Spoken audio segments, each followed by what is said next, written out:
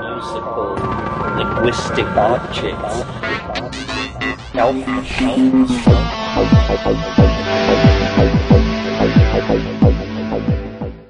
Greetings from Psychedelic Space. This is Lorenzo, and I'm your host here in the Psychedelic Salon. And today is day 53 of the Occupy Wall Street movement. And to begin with, I'd like to thank some of our fellow saloners who made donations to help with the expenses here in the salon, either through a direct donation or by paying for a copy of the audiobook edition of my Pay What You Can novel, The Genesis Generation. And these wonderful people are Duncan M., Alexander H., Thomas R., Revelyn J., Katrina F., Arwin O., and Tommy S. So, Duncan, Alexander, Thomas, Revelyn, Katrina, Arwin, and Tommy, well, hey, thank you all ever so much. Your help is very much appreciated. And one more huge thank you goes out to Dennis Berry and the Futique Trust, which is the trust that is managing the estate of Dr. Timothy Leary. As you know, Dennis has made all of Dr. Leary's audio recordings available to us here in the salon, and so far I've played about 40 of them, and there's still many left for us yet to listen to. But on top of that, this past week we received a significant grant from the Futique Trust, and as a result I am very pleased to confirm that the Palenque Norte lectures at Burning Man are definitely going to take place at next year's festival. As you know, I haven't been able to afford to attend the Burn since 2007, and so the lecture series has been dormant since then. But seeing as how next year is 2012, and now that a good part of our expenses have been covered, well, we will once again be able to gather on the playa and for some afternoon lectures and conversations, and with luck I'll also see you there. So, again, my heartfelt thanks and love go out to Dennis and to the Leary family for making this possible. And one more big thank you goes out to the Grammy-nominated and internationally acclaimed recording artist, Constance Demby, who some have called a 21st century Mozart. It is therefore quite an honor for Bruce Damer and myself that Constance has offered to perform at our 28th of January workshop in L.A. And like Bruce and myself, Constance is also doing this for free. In order to keep the cost of the event down, we're all even paying our own expenses to be there. As you know, the cost for the one-day workshop is only $40, and ticket sales are going to pay for the facility, lunch for everyone there, and a shuttle service that will take you from the free parking lot to the facility where the workshop is taking place. Now, there's only room for about 70 people, and so it's important that you reserve your spot today if you want to be guaranteed a seat for what we plan to make a very interesting day of lectures, music, and possibly even some never-before-seen video of Terence McKenna. And while Bruce will be presenting part of this workshop in other locations during the year, the January 28th event is the only one besides the Salon workshop in June that I'll be at. And while the Salon workshop will take place over the June 15th through the 17th weekend, and while it also includes room and board for the weekend, it's going to cost around $700, and the size of the group is going to be restricted to about 24 people. So if you want to be involved in an ongoing conversation that Bruce and I are having about what we see taking place in 2012 and beyond, well, that January 28th event may be the best bet for you. Now, I know that January is still a long way off, but on the planning side, we need to make deposits and put other arrangements in place long before then. So, in order to help a little in filling up our reservations early, I'm going to add a little something to the pot. Last January, during our latest move, I came across a few boxes of books that I'd forgotten about. They are copies of my out-of-print book, The Spirit of the Internet, which is now available in Kindle. So these paperback copies have more or less become collector's items, at least for collectors of works by unknown authors, I should add. But in any event, they are something that isn't readily available anymore, and so for everyone who gets her or his $40 deposit sent in by the 15th of December of this year, that's a little over a month from now, well, for everyone who is registered by that date, I'll be giving them one of the few remaining copies of The Spirit of the Internet. And by the way, if you are interested in that book and you can't afford to get to our workshop, well, you can still read it for free on the net. So I hope that no one is feeling left out here. This is just a little thank you for those who sign up early and help us out by doing so. And now let's get on with the show, as they say. Well, today we have a real treat, thanks to Joe Metheny, who, by the way, is the host of his own podcast, The G-Spot, among his many other activities. And thanks to Joe, we are now going to begin the first of several podcasts featuring the one and only Robert Anton Wilson. As you know, it's quite difficult to get the rights to play one of Bob Wilson's talks because most of them, including the one we're about to hear, are all copyrighted. But the reason we get to hear this one and the others that will follow soon is because that Joe Metheny is the owner of the copyright, as well as being the producer of these talks. And what makes Joe's permission for us to play these talks even more significant is the fact that they are still being sold under a distribution agreement that he has with the Original Falcon Press, whose website you'll find at originalfalcon.com. And if you've never been to their site, you may want to check it out, as it has quite a few other books, videos, and audio recordings that I'm quite sure you're going to find very interesting. And I'll post a link to their website along with the program notes for this podcast, which you can find via psychedelicsalon.us. So, Joe and Falcon, thank you all ever so much. Now, the recording that I'm going to play for you right now is titled Robert Anton Wilson, The Lost Studio Session.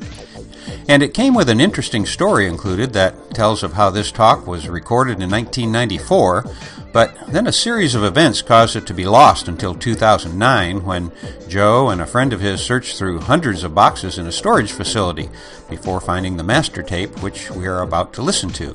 And it's a beauty. So, where were you on that now mythic day when O.J. Simpson took his historic ride in a white Bronco? I can actually still remember watching that event on television in a Florida cafe where I was having dinner that night. And now I know where Robert Anton Wilson also was on that very day. He was in a recording studio in Chicago, recording the thoughts that you and I are going to hear in just a moment. I'm not really sure how to introduce this talk, which actually is a series of 8 short vignettes about a wide range of topics. For example, who but Bob Wilson would be able to combine the idea of remaking the King Kong movie but starring Rush Limbaugh as King Kong and Hillary Clinton in the Fay Wray role? And then go on to come up with a very novel idea about how popes are actually elected. And while there is a great deal of humor in Bob Wilson's talks, well, to me they also give us a hint of his true genius. So let's join him now. You know, in Zen, they say enlightenment consists of recognizing everything as nothing special. I got a nice exegesis on that last weekend from Al Wang, the Tai Chi master. He said, nothing special, just another lousy sunrise. And if you can look at the whole world that way, nothing special, just another lousy sunrise, just more rain, just more food, you got to put your clothes on, you got to drive your car, nothing special. Then you've achieved Buddhist enlightenment, nothing special, just another lousy sunrise. I test myself by listening to Rush Limbaugh. If Rush Limbaugh seems like nothing special, I feel I'm getting close to Buddhahood. Unfortunately, Rush Limbaugh very seldom seems like nothing special. He seems like something obnoxious. And so I know I haven't achieved Buddhahood yet, so I listen to him more often to try to develop the ideal Buddhist detachment. It's sort of like hitting yourself with a knobby stick until you don't feel anything. Then you know you've achieved detachment. And lately, his major passion is Hillary Rodham Clinton, who has a wonderful name, by the way. When before Bill ran for president, she was Hillary Rodham, which is a name that sounds like a railroad train going away. Hillary Rodham, Hillary Rodham, Hillary Rodham. And then when he ran for president, because she was suspected of being a liberated woman, God forbid, she changed it to Hillary Clinton, which sounds like a train coming closer. Hillary Clinton, Hillary Clinton, Hillary Clinton. Clinton. Now that he's elected, she's become Hillary Rodham Clinton, which sounds like a train crossing a shaky bridge. Hillary Rodham Clinton, Hillary Rodham Clinton, Hillary Rodham Clinton. But be that as it may, she's a very cute lady and very bright, and I like her a lot. And I'm fascinated by the way Rush Limbaugh rages and rants against her. And I finally realized it's not hatred. It's frustrated love. This man is in love with her, but he doesn't know how to express love. It's the most tragic love affair since King Kong and Fay Wray, and you can see the physical resemblance between both of them. Rush has a lot in common with King Kong, and Hillary has a lot in common with Fay Wray. And the tragedy of King Kong is that he could never express his love. He tried to, but he didn't know how. When you first see the film, you think he's attacking Fay Wray. Then when you see it over a few hundred times, like most of us have, you realize Kong is always trying to express love, but he doesn't know how. That's because he's lived his whole life behind a wall with a bunch of dinosaurs. And it's the same with Rush Limbaugh. He grew up among Republicans, which is like living your whole life behind a wall with a bunch of dinosaurs. So when he tries to express love, it comes out sounding like a little boy's spite. It sounds like hatred, but it's really frustrated love. And who can blame him? I mean, don't we all have a yen for Hillary? Anyway, one of these days they're going to walk into the studio and find him there dead with French fries and Big Macs and malted chocolate malted all over the place. That's because he dislikes the AMA. He believes all their health rules are more liberal propaganda. Anything that interferes with his appetites or prejudices are liberal propaganda and oppose family values. You know what family values means. That's hating the same people your grandfather hated. Anyway, they're going to find him there with all this junk food dead, and somebody from the AMA is going to walk in and say, well, the junk food finally killed him. And then Robert Armstrong will walk in and say, no, it wasn't the junk food, it was beauty that killed the beast. That's one of my alternative endings for King Kong. Remake it with Rush Limbaugh and Hillary Clinton. Another alternative ending I have in mind is we do it uncensored this time, and you can see King Kong's dong, which you never saw in the original. Most people have never thought much about how big King Kong's dong was, even, although it's in the back of all of our minds. If you stop to think about it, there's lots of jokes about it. We're just afraid to talk about it in public. We joke about it in private. It's the great allegory of the 20th century, and of course, the what's right out in the open, the most obvious thing, how could they do it, is the one thing we never talk about publicly. Could they do it at all? There's a little hint of that in that question in the remake made by Dino De Laurentiis, where Jessica Lange says, be reasonable, Kong, it can't work between the two of us. But a French critic named Raymond Bernard wrote an essay based on comparative anatomy and mythology, and concluded that by comparative anatomy, King Kong should have 30 inches. But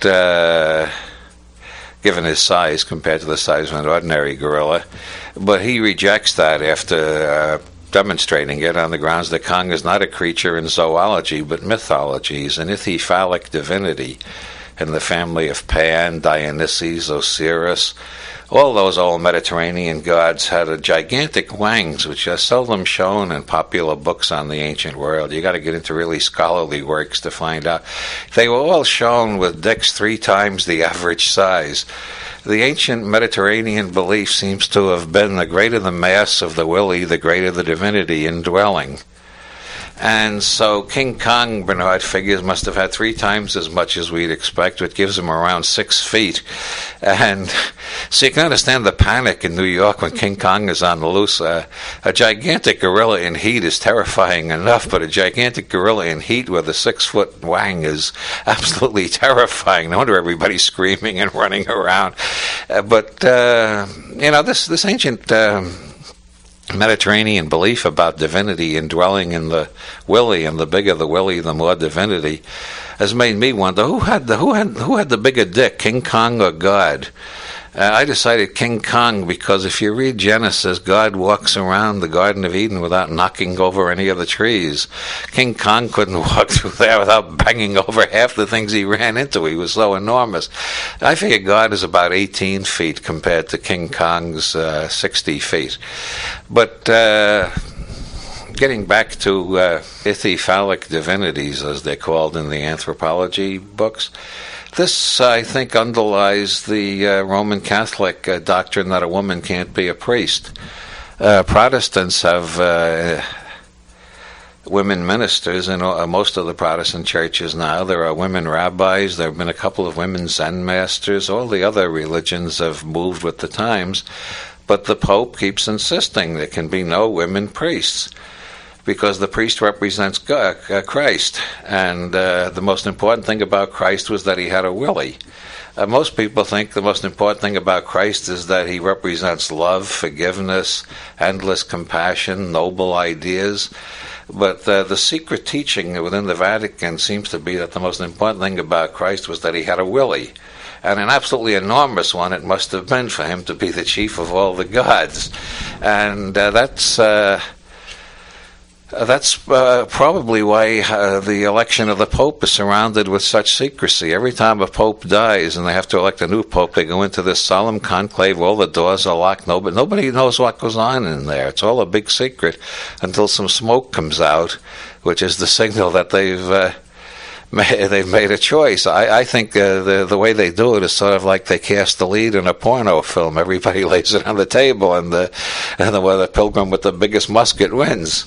Because that goes back to this idea of the sanctity of the willy, which is so central to pagan, Mediterranean, and Catholic thinking.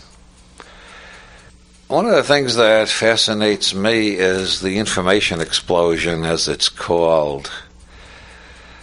There's a French economist named Georges Andela who converted everything into binary units, which you can do on a computer, and estimated how much information we had at the time of the birth of Christ, which is a Western imperialist way of looking at history, dating everything from the birth of Christ, but that's the way he did it, and he did provide us with some interesting figures. I call this the jumping Jesus phenomenon, because Andela didn't name his unit of information, so I decided it needed a name, and units are named after important people, like the farad is named after Faraday, the watt after Watt, the volt after Volta, and so on. So I decided we should call the unit of information a Jesus. All the information we had in 1 AD, which is the first unit Andela used, I call 1 Jesus. The question is, how long did it take to double? It took 1,500 years. And by 1500 AD, we had 2 Jesus, or twice as much information units, twice as many bits in computer terminology, twice as many bytes, actually. Right after that, in one breeding generation, 17 years, Martin Luther hung his 95 Theses on the door of the church. Wait a minute, that's 95 Theses, I beg your pardon. And we had the first successful Protestant Revolution. In another breeding generation, 1534, Henry VIII started the second successful Protestant Revolution. And the next 200 years represented continuous religious war in Europe.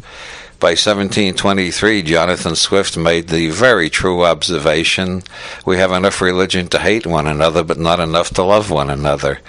Ask Salman Rushdie about that.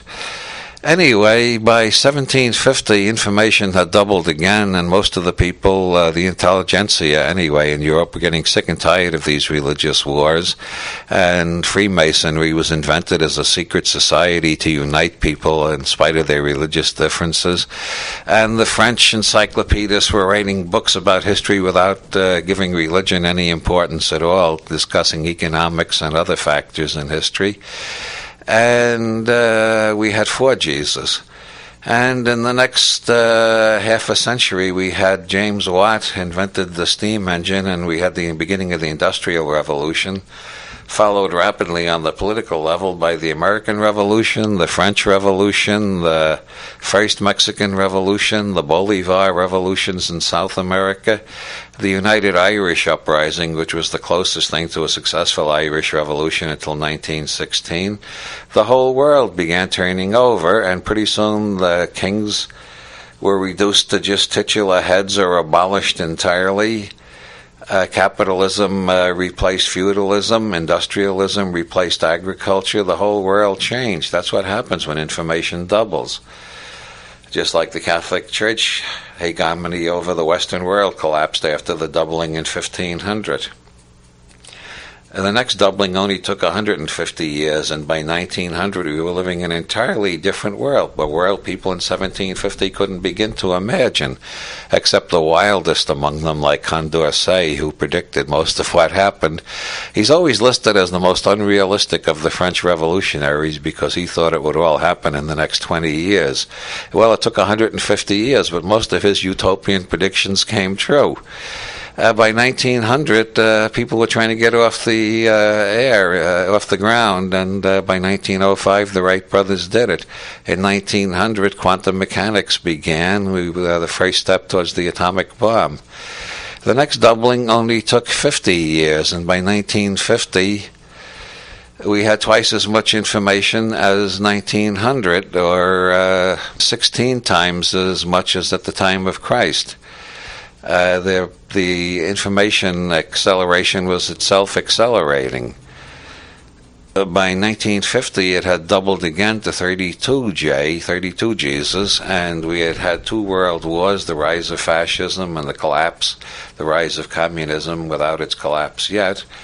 And the whole world had changed. By 1950, everybody accepted change as natural and normal, and most people were beginning to ask, what kind of changes can we expect next? Except for the conservatives, who kept saying, how can we turn things back to the way they were in Granddad's time? But which you can never do. Once the genie is out of the bottle, you can't put it back in. Information intrinsically tends to produce more information. It breeds faster than rabbits.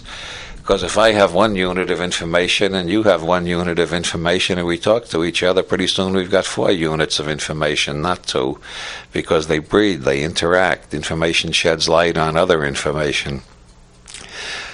That doubling between 1900 and 1950 was the first time in history that a human being could live through a doubling of information. All the others were longer than a human lifespan. That one was well within a human lifespan. The next doubling only took 10 years.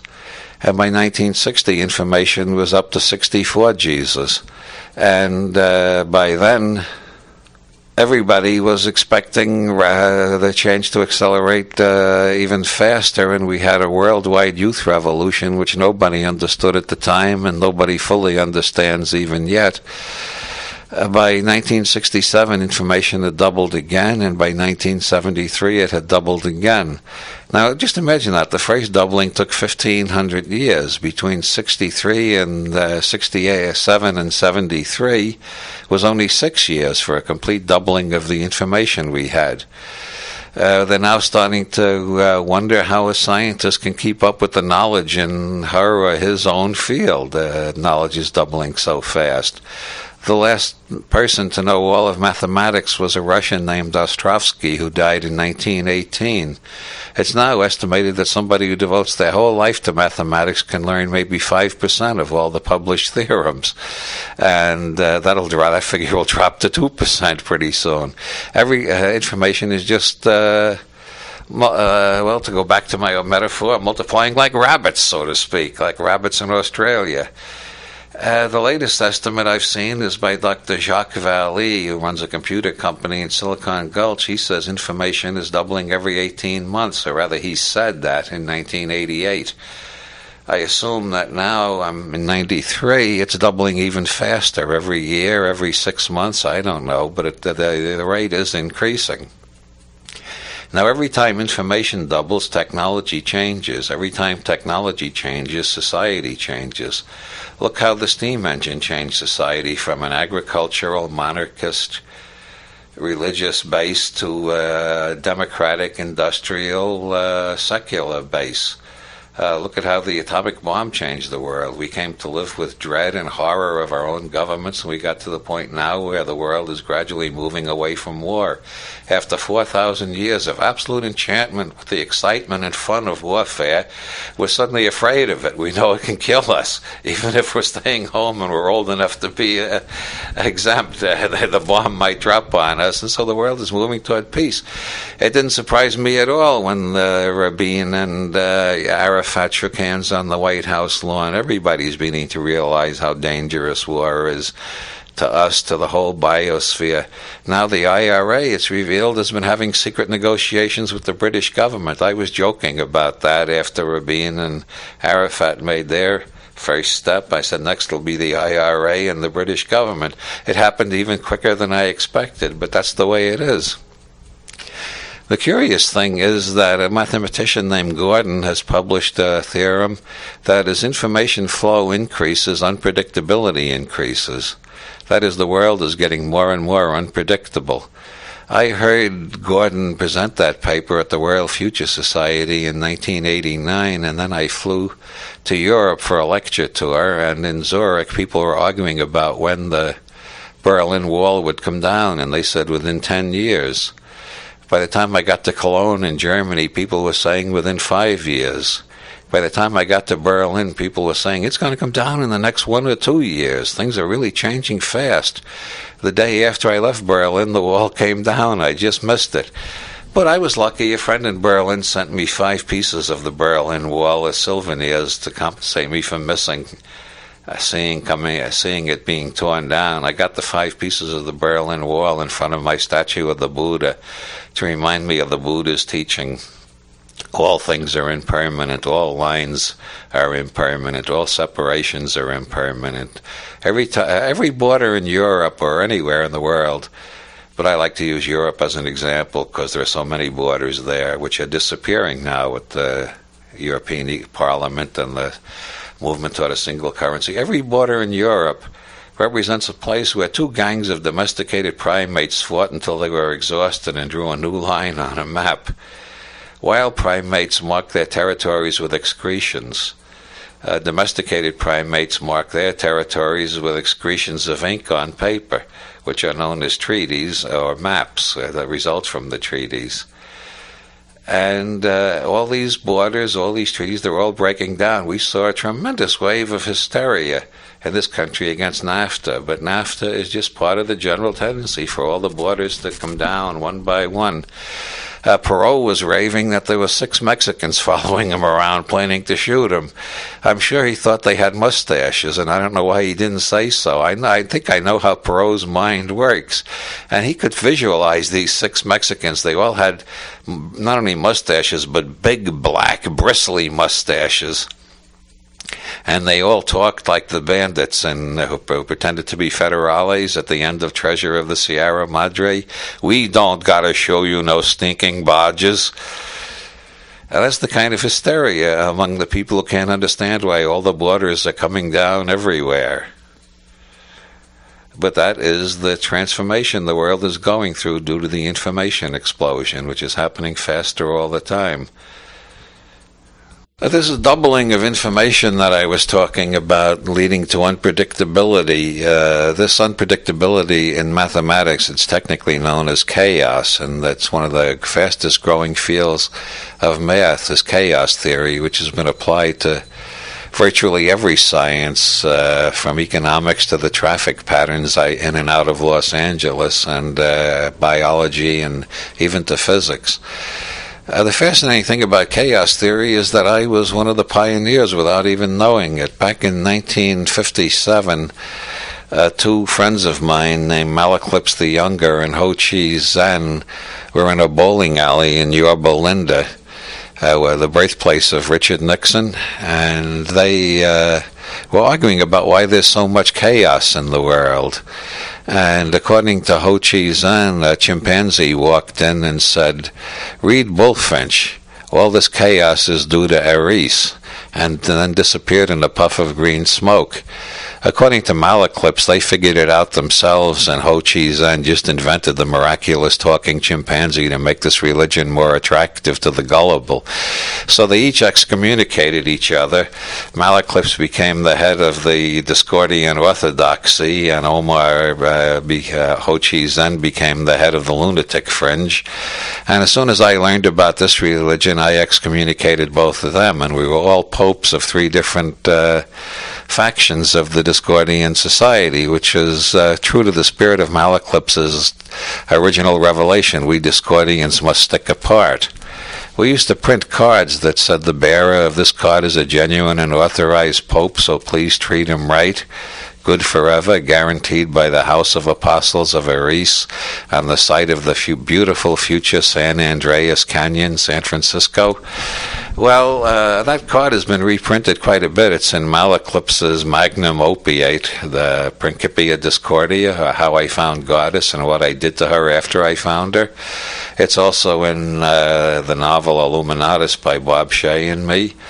And it's even in a serious sociological study called Drawing Down the Moon, Goddess Worship in America by Margot Adler, a sociologist who's the granddaughter of Alfred Adler, one of the three founders of modern depth psychology.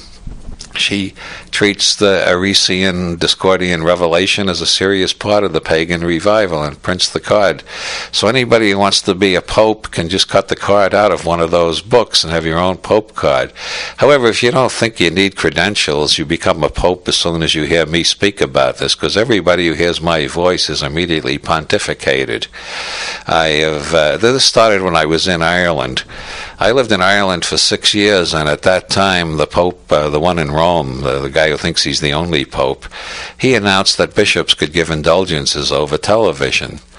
And Dublin has the most argumentative and erudite atheists in the whole world, because they were all educated by Jesuits.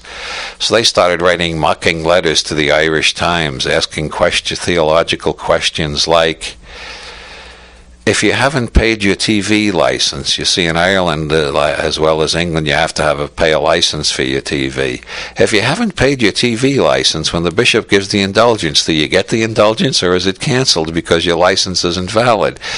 Or an even tougher one, if you make a videotape of it and play it over and over, do you get perpetual indulgence? Well, the Jesuits who were wrestling with those conundrums, I got the idea, well, if they can give indulgences over TV, I can give pontifications. So every time I appeared on TV, I announced that everybody listening to me was a Discordian pope, absolutely infallible, has the right to excommunicate all the other Discordian popes. And this vastly increased our membership. Handing out cards, we only had about 10,000 popes. Since I've started doing pontifications on radio and TV, we've got close to 20 million popes at least now. We're not going to stop until every man, woman, and child on this planet is an authentic Discordian pope. And then let's see how that old queen in the Vatican reacts when he's only one among the whole population of the earth. We're all popes together. The Discordian revelation, which the miraculous talking chimpanzee revealed, or which Malaclips and Ho invented themselves, comes from Bullfinch or from Hesiod. This is the doctrine of the original snub, and it explains all the chaos in the world better than anything in mathematical chaos theory, or you can consider it an allegory of mathematical chaos theory. They were having a party on Olympus, and they didn't invite Eris because she was known as the goddess of chaos, confusion, discord, bureaucracy, and international relations. Those are the 5 different stages of chaos. You see, you start out with simple chaos, and then people start arguing about how to organize it, which leads to confusion. Then they start battling each other, which creates discord. Then they form a bureaucracy to control the chaos, and then they start interfering with other countries, which makes for international relations. Those are the 5 heights of chaos. This is the law of 5s, which is why the Pentagon, which is always messing with other people's politics, represents international relations, are the highest form of chaos, and it's a 5-sided building. We call the Joint Chiefs of Staff the Knights of the Five-Sided Castle, or the Order of Quixote. They are all sacred Discordian saints because they've done more to make the world chaotic in the last 50 years than all the other forces put together. Anyway, not being invited to the party, Reese made him an apple of beautiful gold, some say metallic gold, the greatest ore to be found in Cyprus. Others claim it was Acapulco gold. But be that as it may, she wrote on the apple Callisti, which is Greek for to the prettiest one, and threw it into the party. And immediately 3 of the goddesses claimed it: Hera, Aphrodite, and Athena. Hermes claimed it too. You know about Hermes. But anyway, led to such a spat that Zeus appointed a mortal named Paris and let him choose who was the prettiest one. And they all tried to bribe him. Hera offered him wealth, Athena offered him wisdom, and Aphrodite, who understood men better than either of those, offered him Helen, the wife of Menelaus. He grabbed Helen and took off for Troy. Menelaus got royally pissed off, and that was the beginning of international relations. He got all the other Greek princes together. They formed an army and they attacked Troy. And we've been involved in chaos, discord, confusion, bureaucracy, and international relations ever since, just because of the original snub. That's the ontological part of Discordian.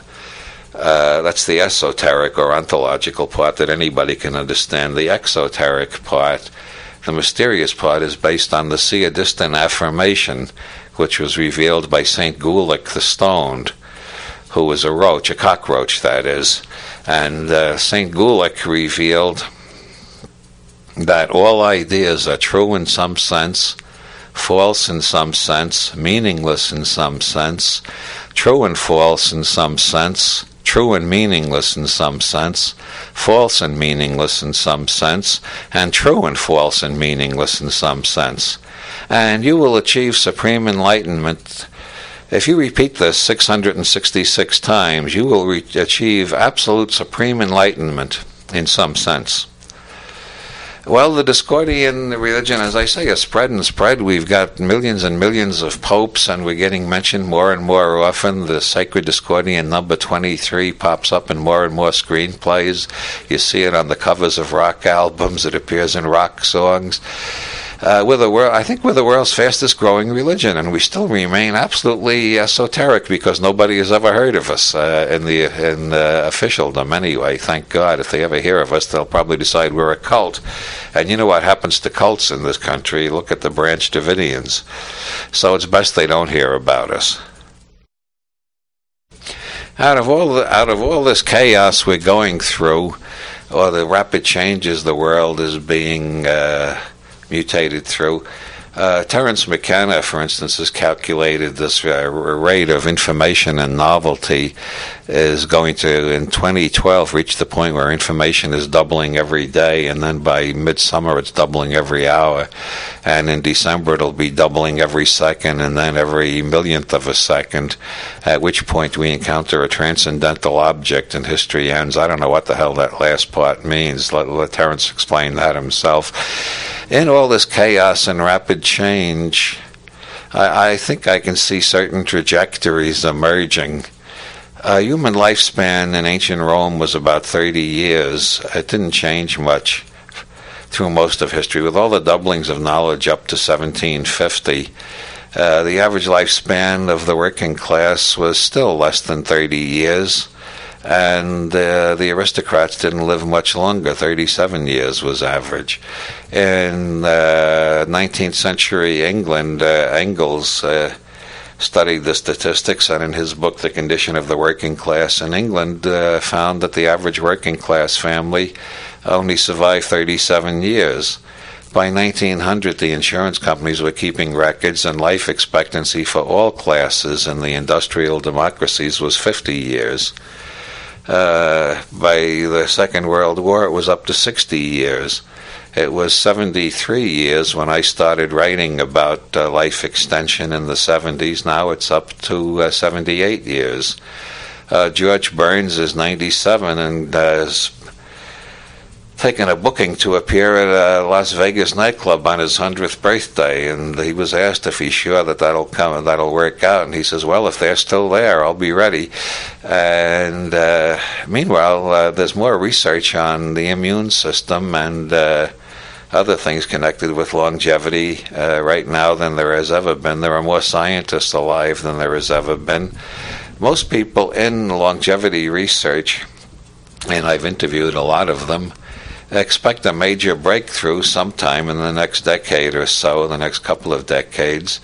A human lifespan will not be calculated in decades, but in centuries. Nobody knows how many centuries. This is still a wide open field. You get predictions like we can extend human lifespan to 400 years, we can extend it to 700 years. Some of the conservatives say 140 years. We just don't know. But the research that's going on indicates that most people are going to live a lot longer than they expect, especially since war is getting phased out as a method of resolving conflicts. Along with that, Clinton is now pushing, President Clinton, or Slick Willie, as Rush Limbaugh prefers to call him.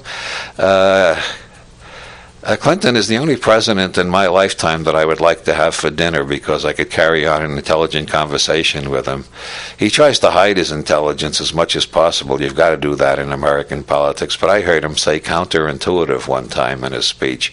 Anybody who can use the word counterintuitive and knows what it means is a Rhodes Scholar, which as a matter of fact he is. Of course, he's got to hide it as much as possible. In the early days of this republic, Jefferson, Adams, Madison, they were all intellectuals. This country elected intellectuals. Then we brought in a lot of cheap labor, and they wanted to be represented by people of their own intellectual level, and it got to the point that by the time of Ronald Reagan, you had to act like an idiot to get elected because anybody with any brains was regarded with extreme suspicion. If you want to know why Reagan got the biggest majority in American political history, just think there's nobody you can imagine who felt intellectually inferior to Ronald Reagan. You could go to the Home for the Feeble-Minded and ask them, what do you think of Ronald Reagan? And they'd say, oh, we love him. He's a regular fella, just like us. Boo. And I think George Bush was pretty smart. No morals, but a lot of brains. But he did his best to hide his brains. They all do. But Clinton, as I was saying before that digression, has proposed a joint Russian-American space station, which is something I've been urging since even before the Cold War ended. I thought it would be a good way to end the Cold War if we started cooperating in space. It's obvious that space colonies are going to be built. Harry Stein, the engineer, has calculated there are 10 to the 100th power industrial processes that can be done cheaper in space. That means everything can be 10 to the 100th power cheaper than it is now. People are going to be moving into space to take advantage of that. And most of our communication technology is in space already. Most people don't realize every time you turn on the television, if you go channel surfing, half of what you look at is coming to you from outer space by way of satellites. Heavy industry will be following communication industry into space to take advantage of all the things that can be done cheaper out there. Once you got a lot of engineers out there, it's going to be like prison. No women. They're going to get horny and angry and sullen, so they're going to have to be allowed to bring their families, and that means there'll have to be schools. And then they'll want, of course, their own food. They'll have groceries, supermarkets. And then they'll want theaters and circuses. Pretty soon everybody will be going into space. Some just temporarily, like circuses on their worldwide tours will include a visit to the L5 space colony or L6 or whatever, or Proxmire. I'm all in favor of having a space station named Proxmire after the guy who has opposed space research more vigorously than anybody else.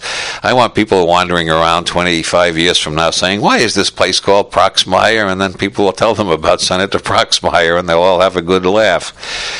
Meanwhile, all this longevity research is going on. You project forward the general trajectory of where things are going and the acceleration. We're going to have people, maybe not this generation or the next, we're going to have people living hundreds of years, and breakthroughs in propulsion systems mean we're moving into a Star Trek world. People will be moving all over the galaxy, eventually out of the galaxy. and life extension will go on. Research in that will not suddenly reach a limit. We never do reach limits. That's one of the big fallacies of our time, is the idea of limits. There are no limits. So eventually we are graduating from being terrestrial mortals to becoming cosmic immortals. We are becoming the gods that we imagined a long time ago. I think that's where evolution has been pointing. As Nietzsche said, what is man? A bridge between the ape and the Superman. A bridge over an abyss. I think we've passed over the abyss.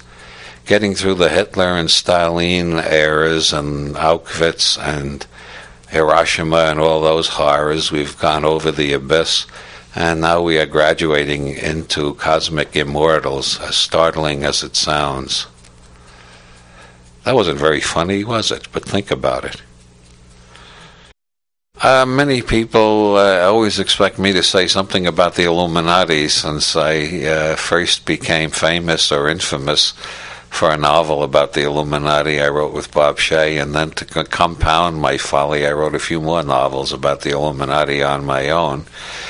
The Illuminati was a secret society of the 18th century about which everybody disagrees because it was secret, and it was so secretive that nobody really can agree about what the secret was. Thomas Jefferson described them as enthusiastic philanthropists, which sounds like high praise until you know that in the 18th century enthusiastic meant half crazy. Half-crazy philanthropists is what Jefferson was calling them. That they've been accused of being atheists, Kabbalistic magicians, sorcerers, Satanists, communists, anarchists, and just Jeffersonian Republicans. Jefferson also said that if they had lived in America instead of Europe, they wouldn't have been a secret society. They could have propounded all of their ideas openly, protected by the First Amendment. They only had to be a secret society because no place in Europe had a First Amendment then. Whether the Illuminati still exists or not is one of the questions I leave open in my books, and I'm not going to close it here. Let people figure that out for themselves. But then what made them fascinating was they were a secret society within a secret society, an enigma inside a riddle, to paraphrase Winston Smith or Winston Churchill or one of those Winston guys. The Illuminati were all recruited from Masonic lodges. It was a secret society within Masonry. This technique was copied in the 19th century by the Molly Maguires, which was an Irish terrorist group, sort of forerunners of the IRA, who were recruited within the Ancient Order of Hibernians, which was a secret society. Now, the Ancient Order of Hibernians, like the Masons, seems to be devoted chiefly to benevolent activities and advancing one another's business interests. The Masons were advancing the interests of a certain class. They were the revolutionary class in the 18th century, the bourgeoisie, who wanted to overthrow feudalism. Now they're the conservative class, the bourgeoisie, who's terrified of further revolutions, which explains why the typical 18th century Freemason was somebody like Jefferson, Voltaire, Ben Franklin, Mozart, all avant-garde revolutionary thinkers, and the typical Freemasons of today are people like J. Edgar Hoover and the Padue crowd in Italy, who I'll come to in a minute. The Molly Maguires worked within the Ancient Order of Hibernians, which was a secret society of no nefarious character, which was just devoted to helping the Irish get established in this country against all the Anglo prejudice against the Irish. And they gradually took over a lot of political machines, and some of them they still run, especially in Boston and Chicago. Within the Ancient Order of Hibernians was the Molly Maguires, a terrorist outfit devoted to driving the English out of Ireland by any means necessary. They were just copying the Illuminati, a secret society within a secret society. There's a good film about the Molly Maguires, and it stars Sean Connery. You ought to look for it at your video store. In Italy, in the 1970s, another secret society was formed within a secret society. That was Padue. Pei Due was formed within the Grand Orient Lodge of Egyptian Freemasonry, which was founded by the mysterious Count Cagliostro, a chap who appeared in France in the 1880s and claimed to be 2,000 years old, performed the transmutation of metals, turned lead into gold in plain sight of the Archbishop of Rouen, and healed many sick people just by touching them. There are various theories about how Cagliostro's magic worked. The faith healing does work if you build up enough enthusiasm, or it works a large part of the time. As for transmuting lead into gold, any stage magician can do that. It just depends on distracting the attention of the audience. Anyway, Cagliostro and Orleans founded the Grand Orient Lodge of Egyptian Freemasonry, which has become which in the 19th century was involved in many democratic revolutions against monarchy and feudalism. By the 1970s in Italy, the Grand Orient Lodge had settled down to being more or less conservative, and within it, Licio Gelli formed a secret society called Pei Due, a secret society within a secret society, just like the Illuminati. Pei Due managed to infiltrate over 950 of their agents into the Italian government. The government fell when this was revealed in the newspapers. The first crack was when a member of Pei Due quit and put out a journal called Osservatore Politico, pardon my lousy Italian, and in it he described a lot of the crooked deals Pei Due was doing. He was shot down by machine gun fire in Rome right after that came out. Pope John Paul ordered an investigation of the Vatican Bank and its connections with Pei Due, and he was taken suddenly dead of a heart attack right after that. Funny coincidence. Pei Due turned out to be operating over 200 fictitious banks along with some real banks. The fictitious banks, which the Italian investigating magistrates called ghost banks, a name I like. It sounds like it comes right out of one of my novels.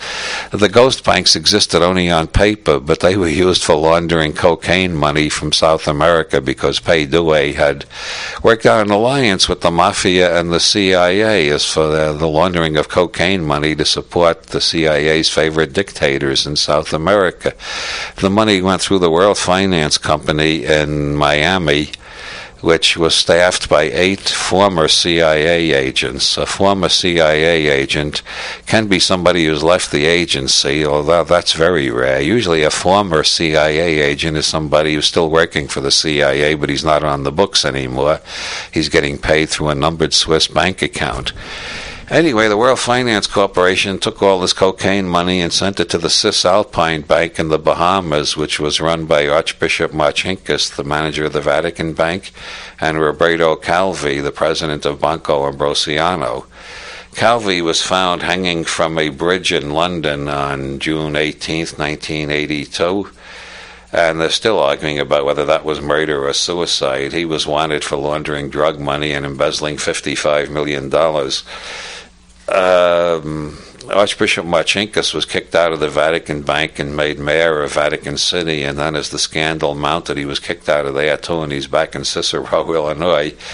The third big kingpin in this outfit was Michele Sindona, a mafia lawyer, who was running quite a few imaginary banks too, along with the Franklin National Bank in the United States, which turned out to be another drug laundering operation. He was convicted in New York of 55 counts of stock and currency fraud. And then they extradited him to Italy, where he was convicted of murdering a bank examiner. He was about to go on trial for conspiring with Calvi and Gelli to overthrow the government and install a new fascist government, when he was poisoned in his cell.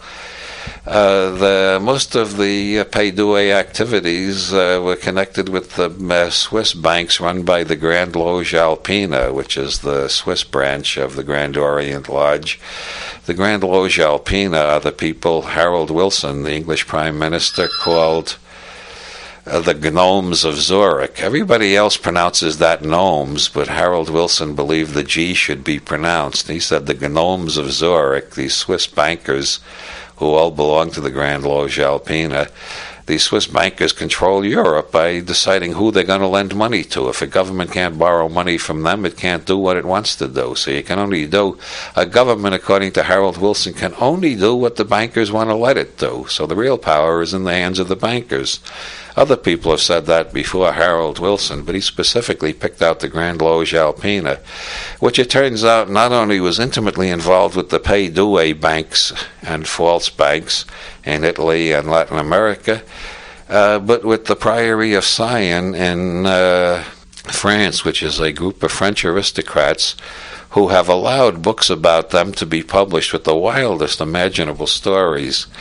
Gerard de Sade wrote a book called La Race Fabuleuse, claiming the members of the Priory of Sion descended from intermarriages between the tribe of Benjamin in ancient Israel and extraterrestrials from Sirius. Another book by Bajent, Lincoln, and Lee claims that the members descended from Jesus Christ and Mary Magdalene, who was secretly married and had a son who became the founder of the Merovingian dynasty in France. And they have long genealogy showing a lot of interesting people are descended from Jesus and Mary Magdalene, including Prince Bernhard of the Netherlands, who founded the Bilderbergers, the group of financiers who meet every year very secretly and appear prominently in all conspiracy theories, and Otto von Habsburg, the president of the Society for the United States of Europe, which has done so much to unify Europe, who is also, by the way, a Knight of Malta. The Knights of Malta are an honorary group the Vatican has given special privileges to. Many anti-Catholic historians regard the Knights of Malta as the Pope's secret police. There was one book claimed the Knights of Malta and the CIA work together continually in South America to maintain the landlords and the church in power and kill off all the peasants who object. Licio Gelli, in fact, the founder of Pay Due, was providing most of the ex-Nazis with false identity papers and getting them jobs with the death squads in Central America. So when people ask me if the Illuminati still exists, I don't know, but things a lot like the Illuminati still exist, that's for sure. That's for damn sure. One of the great things about the Discordian revelation that every man, woman, and child on the planet is a fully endowed pope, as infallible as anybody else, has been we've encouraged the growth of other religions. For instance, the John Dillinger Died for You Society, founded by our Pope Horace Naismith. Some claim he's the illegitimate son of John Dillinger. He won't affirm or deny. But the John Dillinger Died for You Society holds that Dillinger is the patron saint of our age because he... even during the Depression, he didn't look for a government handout. He was self-reliant. He went out and got money his own way, a direct, honest way. And he left behind many wise sayings, such as never trust a district attorney's deal or an automatic pistol, or you can get more with a simple prayer and a Thompson submachine gun than you can get with a simple prayer alone. Or his favorite saying, which he told to the essence of Buddhism, and he told this to many bank presidents, vice presidents, tellers, bank employees: lie down on the floor and keep calm. That really does contain all the wisdom of the Orient, if you think about it. Lie down on the floor and keep calm. And so the John Dillinger Died for You Society has unfortunately been fractured by disputes after a book came out, Dillinger Dead or Alive, which claimed the FBI shot the wrong guy and was so embarrassed they covered it up and gave up the hunt for Dillinger, claiming they had killed him. And he's still alive in California, in Los Angeles, actually. So now the John Dillinger Died for You Society has the symbolic branch that says he symbolically died for us in that alley, even if he's physically alive in Los Angeles. And the revisionists who say he did die, but he has risen. And that's why he's living in Los Angeles. They seem to regard Los Angeles as heaven, which is what it looks like your first day there. After you've been there a few months, you find out it's more like hell. But another of our... Discordian offshots is the Church of Fred Mertz Bodhisattva, which is based on the teaching that if you look at I Love Lucy reruns in an altered state of consciousness, and how you get into an altered state of consciousness is entirely up to you. The church does not take a stand on that. But if you're in the right state of consciousness, you'll see that Fred Mertz is speaking all the great mystic teachings of the ages. He seems to say nothing but the stupidest possible remarks, but if you're in the right state of consciousness, everything he says seems incredibly profound, like, huh? There was a Zen master who answered all questions by saying, quats? And Fred responds to most things by saying, huh? Well, if you meditate on that, huh, it has as much meaning as quats. Well, the Mu and the other famous Zen koan. And then Fred says things like, I don't understand women at all, sort of the confession of the intellectual bankruptcy of the last 3,000 years of patriarchy. And then there is the American coffee ceremony invented by the Java Crucians. This is in all respects the opposite of the Japanese tea ceremony, which they feel is not suitable for Americans who just don't have a Japanese temperament. The Japanese tea ceremony has to be done with great mindfulness and care so that every single detail is seen as if you're on LSD. The American coffee ceremony is the opposite. You get up, you stagger to the kitchen, you throw some instant coffee into a cup. You can't bother with percolating real coffee and all that. Just throw some instant coffee in a cup and hold it under the hot water faucet until you got something that looks like coffee. You stir it with your finger because you can't be bothered looking for a spoon, and then you face the east and you take a hearty gulp. You face the east, the rising sun, and you invoke the sun god crying, Ra, Ra, Ra. And then you take a hearty gulp and you cry out passionately, God, I needed that. And you immediately come to a tremendous clarity. Your brain wakes up and it just keeps on tick, tick, tick, tick, tick, tick. Your brain just keeps right on working until you get to the office, when it stops, of course, like all people in offices. Then there is the Church of the Subgenius, which has probably attained more fame than any of the other Discordian offshoots. This is based on the teachings of J.R. Bob Dobbs, who issues real Zen-type koans, like don't just eat a hamburger, eat the hell out of it. Or, this is the essence of the subgenius faith. You know how dumb the average guy is? Well, mathematically, by definition, half of them are even dumber than that. If you understand that, you're ready to start your own religion and become as rich as Bob, or Rajneesh, or the Pope, or any of them. A disciple, as Bob once told me in private, a disciple is an asshole looking for a human being to attach itself to. And there are millions of them out there. Look at Rajneesh. He grew up a poor boy in India. Very poor. And then he read in the paper that Krishnamurti had come to this country and got so rich he was able to buy a Rolls Royce.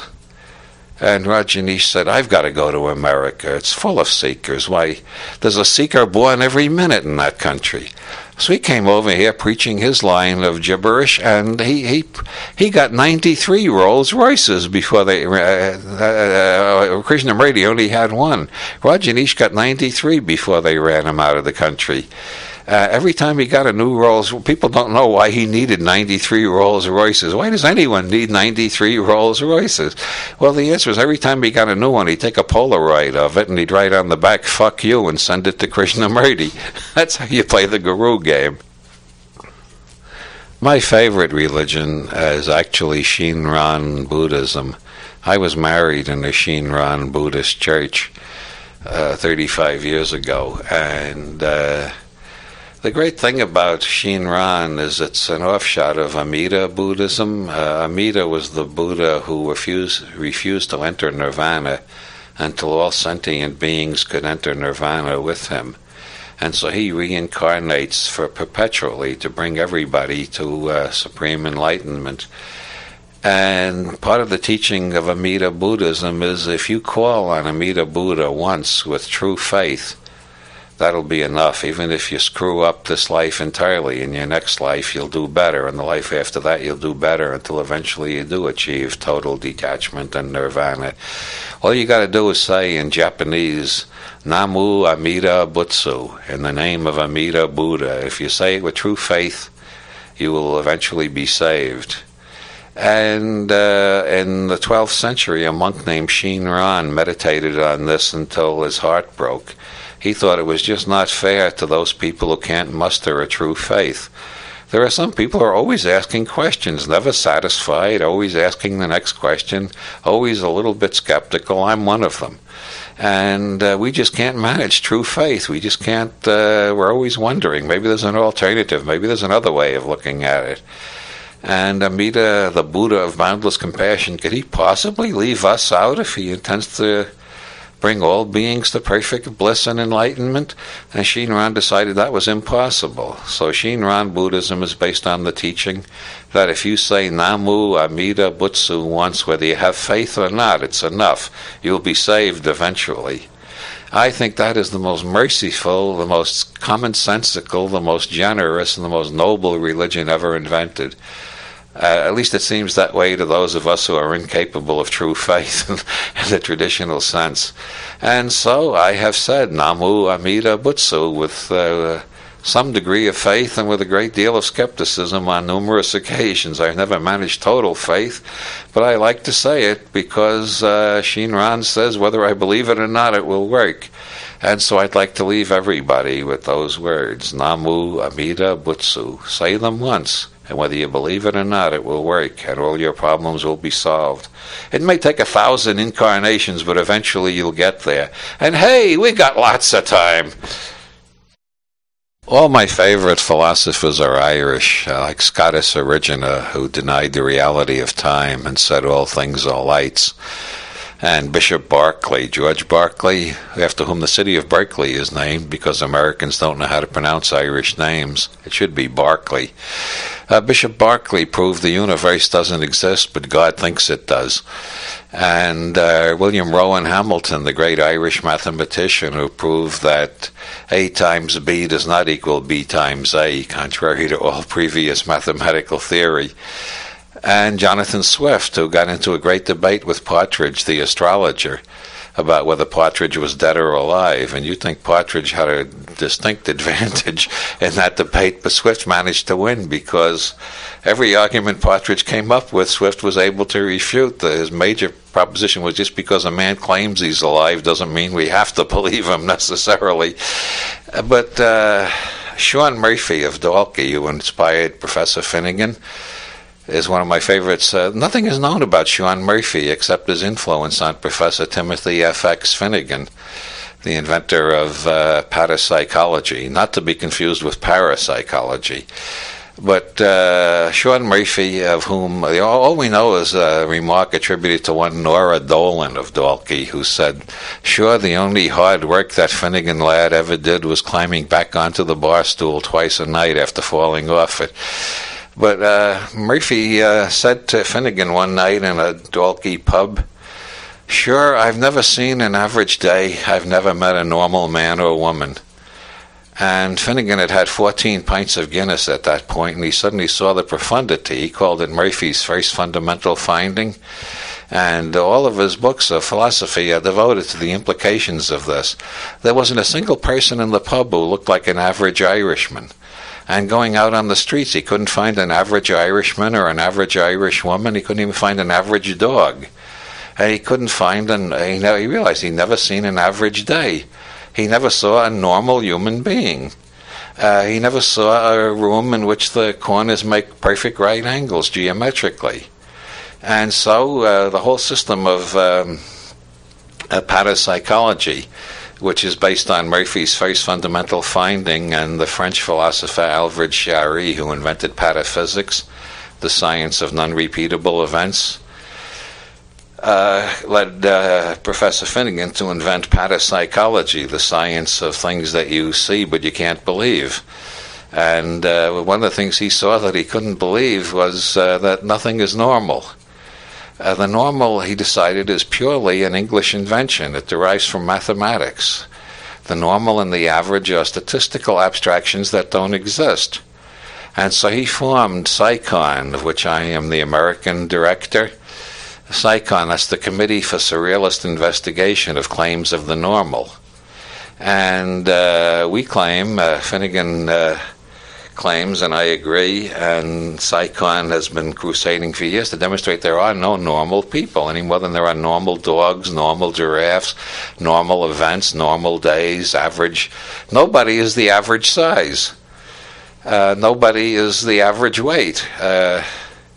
These are all pure fictions. The normalists live in a world entirely of abstraction and fiction and metaphysical entities that cannot be found in the normal world of sensory, sensual space-time in which we actually live.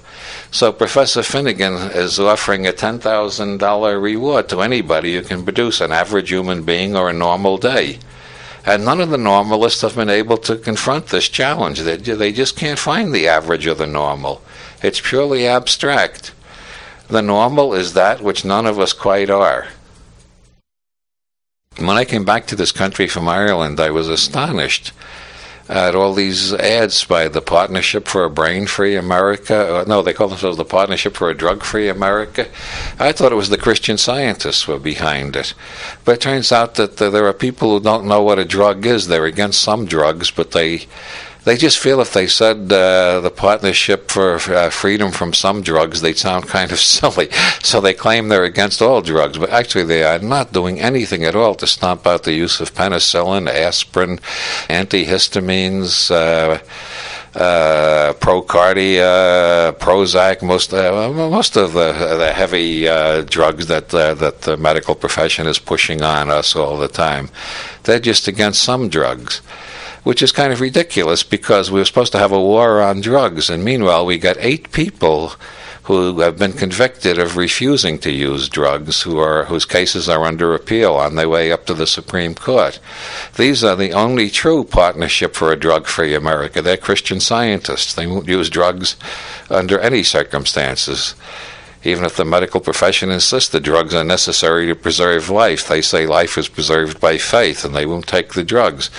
So we actually got a war against some drugs, which is a war for other drugs. So people are going to jail for using some drugs, and other people are going to jail for refusing to use any drugs, and it's really crazy. And then they have these commercials. This is your brain on drugs.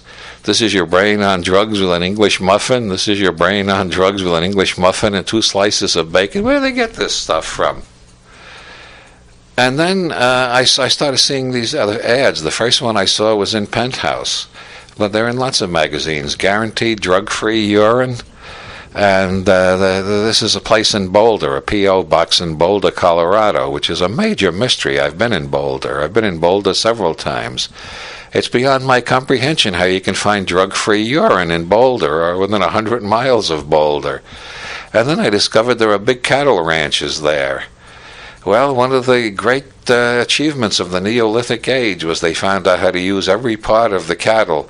They used the hoofs to make ornaments. They took the milk. They ate the meat. They did things with the horns. They used the hide for leather to make belts and shoes and so on. Nobody ever found a way to use the cow piss. Now somebody has found out a way to use cow piss. They're selling it through the mail, guaranteed drug-free urine. It doesn't say human urine, it just says drug-free urine. Because you're not going to find guaranteed drug-free human urine in the United States today. Everybody has tried a few. Most cough medicines will register positive for heroin, even though they don't have heroin in them, but they're close enough that laboratories can't tell the difference. If you have one of those poppy seed rolls, you might register positive for heroin because the poppy seeds have a little opium in them. These tests are about 95% accurate, so 5% of the people are getting inaccurate readings. So somebody in Boulder has found a way to sell cow piss through the mail. I think it's a major achievement of American ingenuity, and it shows. I always thought Reagan was a total cynic, and he never would do anything except for his rich friends, but he actually has done something for small business. There are quite a few of these places selling guaranteed drug-free urine now. None of them say human urine. They're getting it all from cows. And this is a great boon to little businesses. Little businesses are springing up everywhere. The only problem is one of these days, some poor bastard is going to be called in by his employer, and they're going to be told, you passed the drug test. And they'll say, well, of course, I wouldn't lower myself to using anything illegal. I say, yeah, and the boss will say, yes, but unfortunately, you've got foot and mouth disease, and I'm going to have to shoot you before you infect the rest of the herd.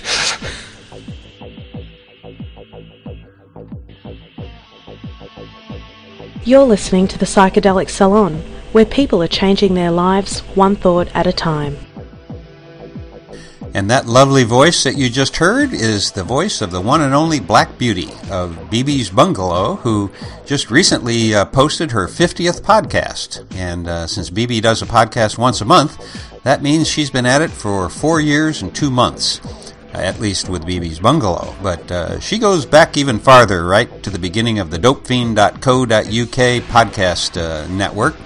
And BB, we really appreciate everything you've done. I know you have a heavy work schedule, so it's hard to get these in. And I guess we should also thank Iolite Knight and Niles and Hermit Girl and your other cast of characters for filling in for you from time to time and entertaining us. But BB, for everything you've done for the entire community, well, we can't thank you enough. Our love and best wishes go out to you and your whole team down there in Australia, and we look for many, many more podcasts coming out from down under. Thank you again, BB. Now, in Joe Methany's program notes for the lecture that we just heard, he wrote, "Now enjoy this audio, which I would say is long overdue in coming to light, but all signs seem to point to its being exactly on time." And Joe wrote that in 2009, since which time Jesus has jumped yet again and again, I believe. And in regards to Bob's jumping Jesus theory, well, consider this. At the end of the year 1994, when this was actually recorded, there were not yet even 3,000 websites online. Today, there are over 255 million. Holy jumping Jesus.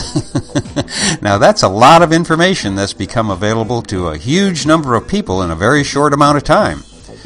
And when you recall what Wilson just now had to say about what happened during previous great information jumps, well, it's no wonder that the Occupy movement is now a worldwide phenomenon. As you know, I've set up an email account for you and our other fellow saloners to send in your own comments about Occupy Wall Street and what has now become the worldwide Occupy movement.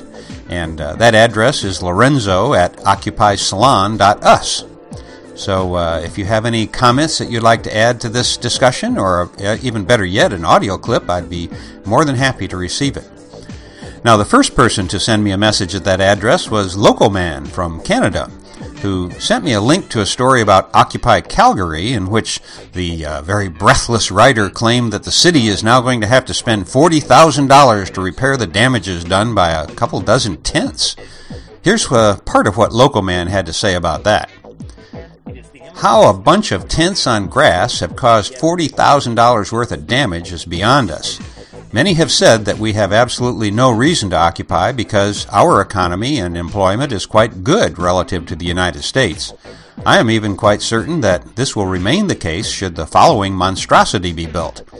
And the monstrosity that he then sent me some links to, of course, is the Keystone Pipeline that thousands of people were demonstrating about in Washington, D.C. last week as they surrounded the White House. And by the way, the latest word is that Obama now is planning on putting off his approval of the pipeline until after the next election. So my guess is that he's probably going to campaign on the promise that he won't approve it. And then, since he's already lied about almost every other thing he's ever promised, I assume he'll prove it once he's safely back in office for another 4 years. But hey, that's just my opinion. Now, Local Man then goes on to say, even if we ignore climate change, the peak oil crisis cannot be avoided. This pipeline simply should not be built. I realize that my standard of living is directly correlated to oil. However, should we build this pipeline and further kick the can down the road for the energy crisis, we will simply make the inevitable decline much worse. The Keystone XL pipeline is, of course, not the only reason I chose to occupy, but it is important to understand. Every day it seems that the movement gets stronger, the movement of consciousness. I hope to lose the fear that still resides in my heart. And that's really one of the things that in many ways the Occupy movement has already done for us. We've begun to regain hope and lose fear. It's time to put despair to rest and get on with the work of building a better world. And as Local Man pointed out, it's time to stop kicking the can down the road to generations that'll be coming after us. We are the Genesis generation, and at long last we have finally begun to act like it. Now, the next message I received came from Metal Never Dies 1, who I think joins us each week from Australia. Here's part of what he has to say. Hey man, just listen to your latest podcast 287. Very good, my friend. Long-time listener and just started networking this year and sorting out life, if there is such a thing. First, thanks for doing what you do, man. I've listened to countless hours of these podcasts, and I believe this is it, exactly your last thoughts in the podcast. Heaps I want to say, but I'm not great at multitasking, so we'll mail, join, and interact with you more as time goes on. By the way, I'm Metal Never Dies 1 on Twitter and am following you. So get them cast links out there in Twitterland, dude. We really are starting to coalesce as far as consciousness and awareness of our friends being our neighbors goes, if that makes sense. The quickening has begun. Retweeted the link today as I think it's important to listen to Terrence from back then. Knowing his slant already from listening, reading and watching heaps of his work, and then bringing that in with today's mayhem makes perfect sense to a psychonaut. I would like to know where this point in time fits in with Time Wave Zero right now, as novelty is at its biggest peak in my lifetime since 9/11, and I'm just about to turn 41. I figure the knowledge you have imparted to me via others' contributions and your own have been integral. I have used it and helped others using it a lot. So what comes around goes around. Back to the funny farm now anyway, and thanks again, my friend, on the hyperdimensional plane. Cheers from Australia. Well, thanks for that, Metal. I really appreciate your comments. Next, I received an email from Adam M., who says in part, in terms of Occupy Wall Street, I believe, as you also expressed, that this could be the beginning of the big shift. On 9/11, after the buildings went down, one of my high school teachers said something like, this will change the world forever, and all of our lives will be impacted somehow in a societal way. Clearly, she was right, looking at the changes since then, especially in terms of a general sense of awareness among people, even if they are not fully aware or misinformed. There is a group mind and a collectivity that creates a powerful public force. I believe that the energy behind Occupy Wall Street is extremely strong, and I have high hopes that it will continue to bring a lot of people together for quite some time. I sent along an audio collage titled It's About Time, and I would be honored if you were to listen to it, let alone play it on a podcast. I understand you probably get tons and tons of music, but when I heard the call for opinions on Occupy Wall Street and happened to be in the process of writing this song, I figured I wouldn't ignore the synchronicity. In one of Terrence's talks, in which he states that culture is not your friend, he speaks of the possibility for a kind of human paradise and the fact that we have the potential, but we are led by the least caring people and we don't fight back. Someone from the audience asked, how do we fight back? And Terrence's answer was, art. So here's a piece of art as my stamp on Occupy Wall Street, and I hope you enjoy it. Well, I agree with you, Adam, and at the end of today's podcast, I'll be playing your song. Next, I received an email from Joe R., who recommends reading The Empathic Civilization, The Race to Global Consciousness in a World in Crisis by Jeremy Rifkin. And then he goes on to say, as an aside, you may be amused to know the details of my purchase last March of an audio copy of the Genesis Generation. A good friend of mine has been a fan of the Salon for some time and had been recommending it to me also for some time. I happened to be in Oaxaca last March and was about to undertake one of those grueling all-night bus rides that is sometimes necessary because there is no other option. I saw the audiobook on your website and thought that might be just the thing to occupy the sleepless night ahead. I had no idea what the setting of the story would be, so imagine my surprise and delight as I listened to it on the way to Palenque. And if you've read or listened to the Genesis Generation, you know that it begins in Palenque, which is why Joe found it to be such a synchronicity. As do I, Joe, as do I. Also, I received a message from Lauren, who had this to say. Hey, Lorenzo. I just got finished listening to podcast number 287, and I wanted to share with you a connection I have made between Occupy Wall Street and Kalaman's predictions. And she's talking about Kalaman's predictions about the Mayan calendar, which he saw ending, just recently. Lauren goes on, I have been following the cycles he set out with more and more interest as the new century has progressed. Not really subscribing, however, to the more New Agey end times responses, but more interested in how world events could correlate. It would take a much longer post for me to set out the details for you, but if you look at the timing he proposed and the way the protest movement has progressed, especially since Tahrir Square, I think I can strongly argue that we are now in an entirely different world than the one we had at the beginning of 2011. One in which things are definitely slipping out of the hands of corporate control. 8 days into this new world, I think the momentum is back towards a humanity that is attuned and acts in the interests of Gaia, with all of the implications that entails. It is almost as if we have collectively given birth to a new consciousness of ourselves. I am constantly reminded of the Buddhist doctrine of Sangha. The Buddha is the Sangha, and likewise, the Christ is the community. It's kind of amusing, really, when you think of it in this way, because then Christ has risen, only not in the way the Christian mainstream expected it. Look at how many of them are now trying to crucify it. Chortle. And I chortle, too.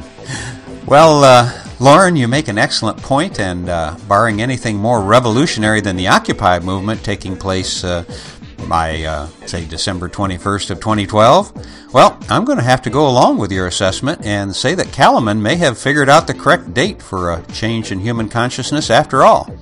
And your assessment also fits my own model, which is that maybe 500 years or so from now, historians will look back and see the decades on either side of 2012 as a pivotal time in the affairs of humans.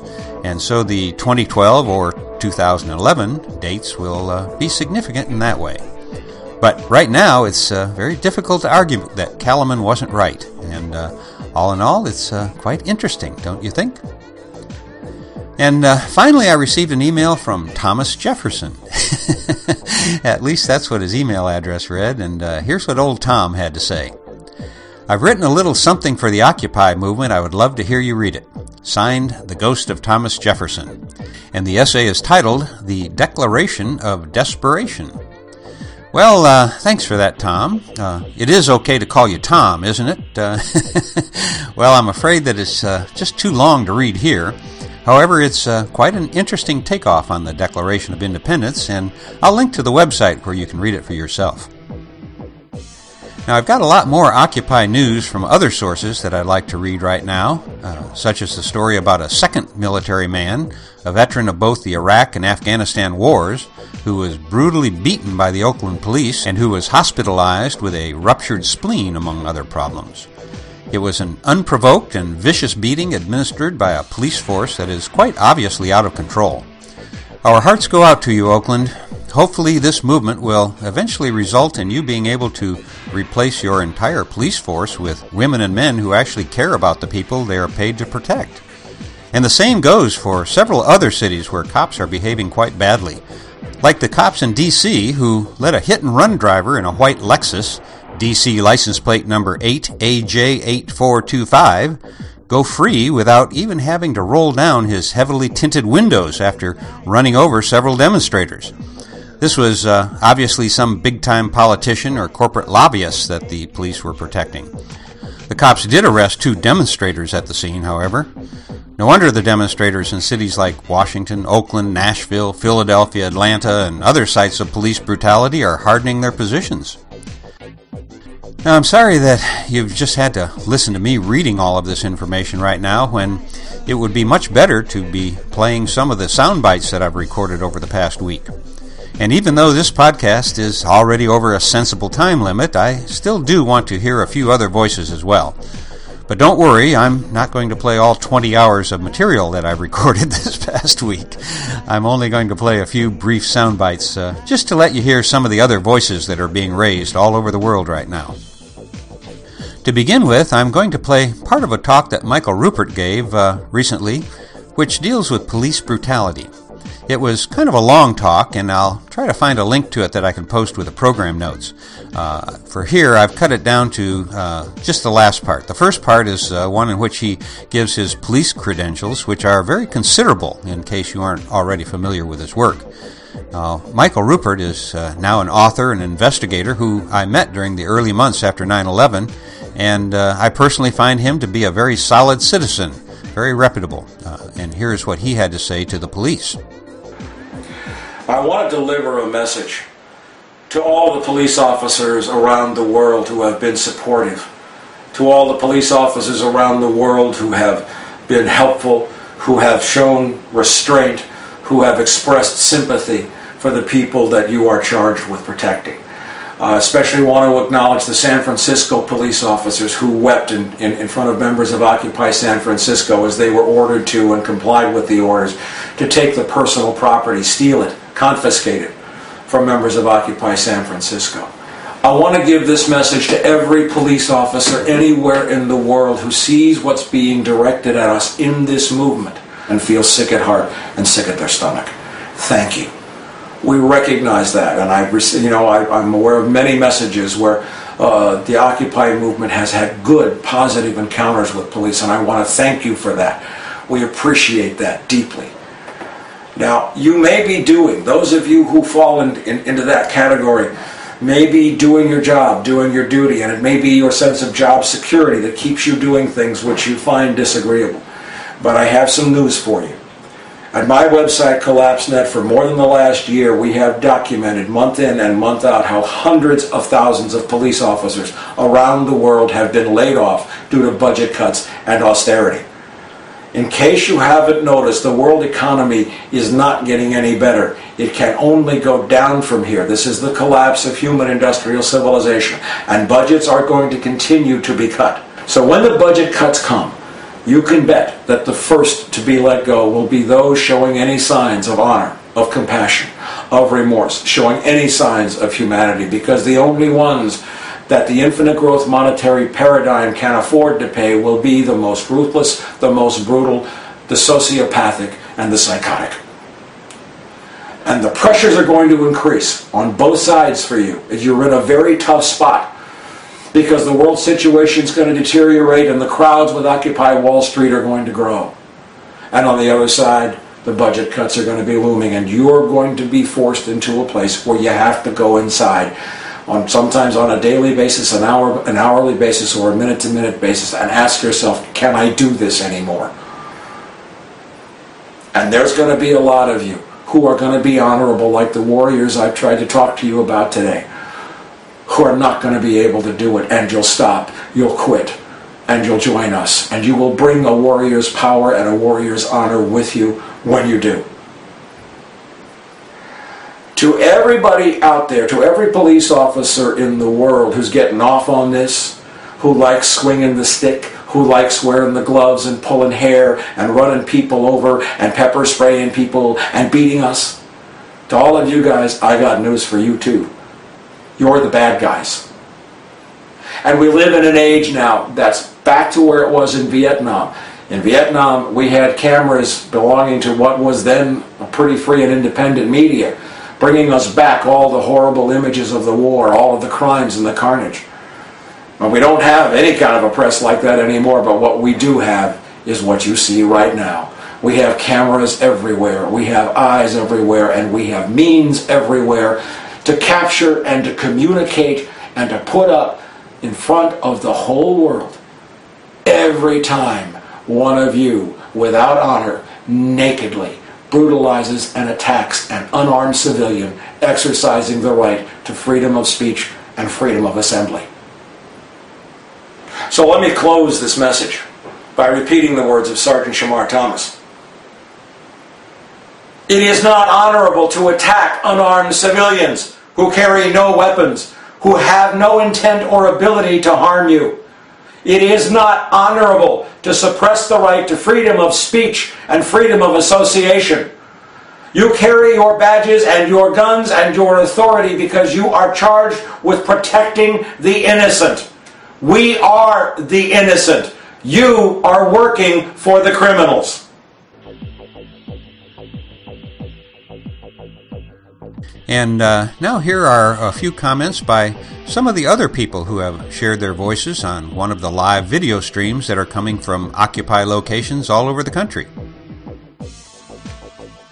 I'm here at NYU, and I came down to Occupy Wall Street basically to learn, see what everyone is here for, what brought everyone here together, find out what everyone's interests are and their position on a lot of issues, and I think it's a good thing.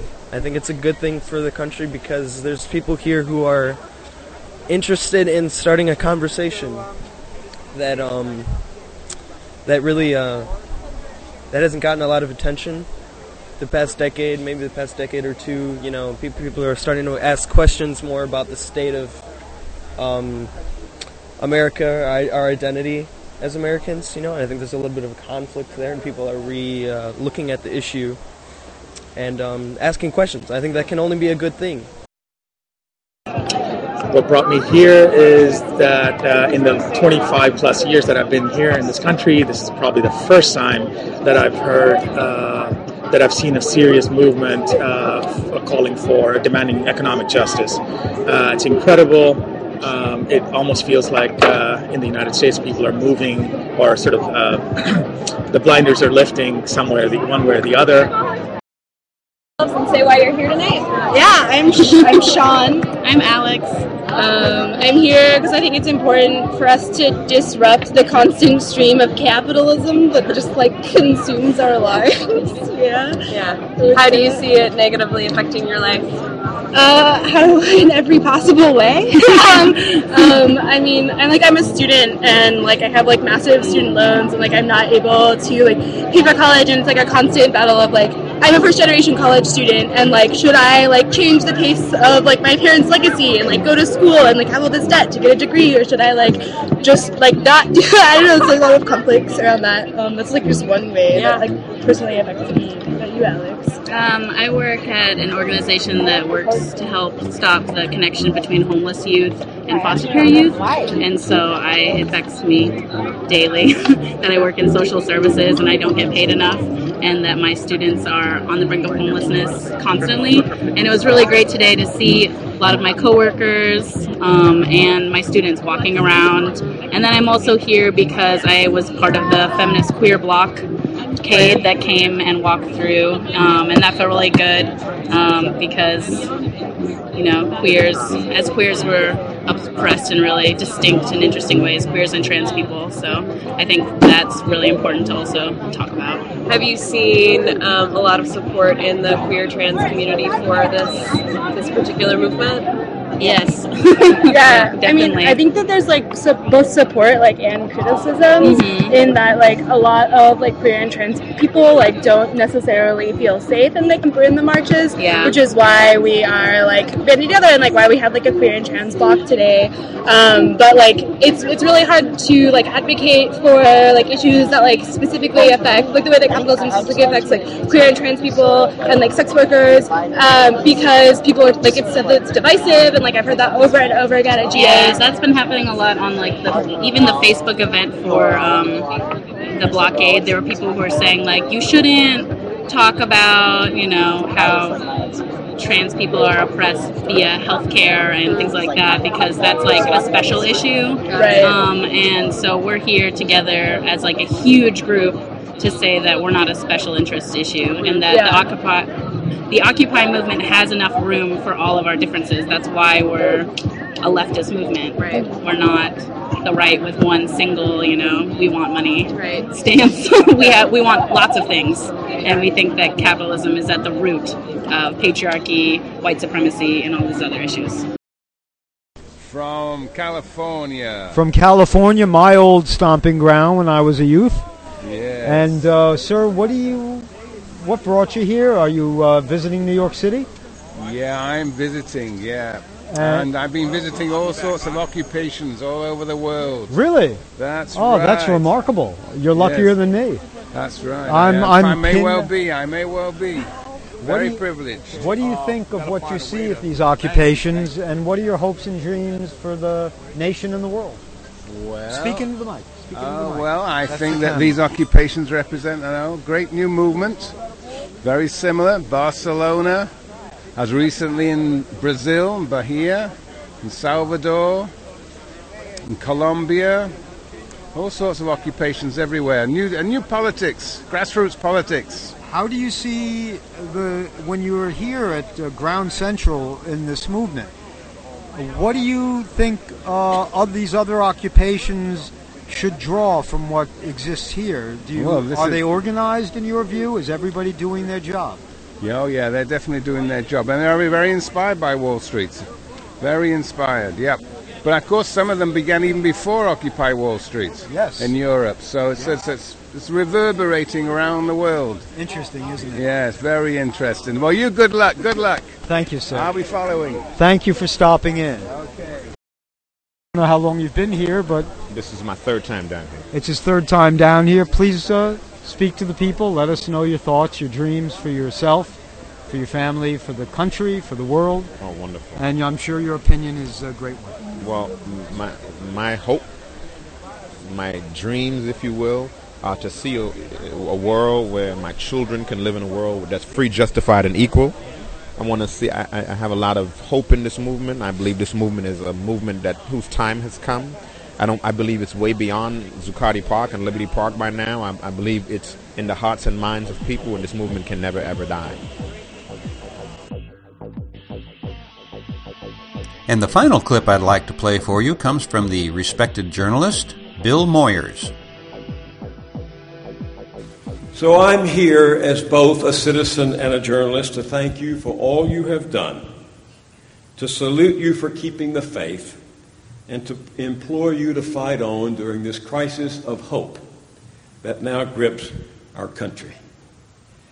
The great American experience in creating a different future together, this voluntary union for the common good, has been flummoxed by a growing sense of political impotence, what the historian Lawrence Goodwin has described as a mass resignation of people who believe the dogma of democracy on a superficial level, but who no longer believe it privately. There has been, he writes, a decline in what people think they have a political right to aspire to, a decline of individual self-respect on the part of millions of people. You can understand why that is. We hold elections knowing they are unlikely to produce the policies favored by a majority of Americans.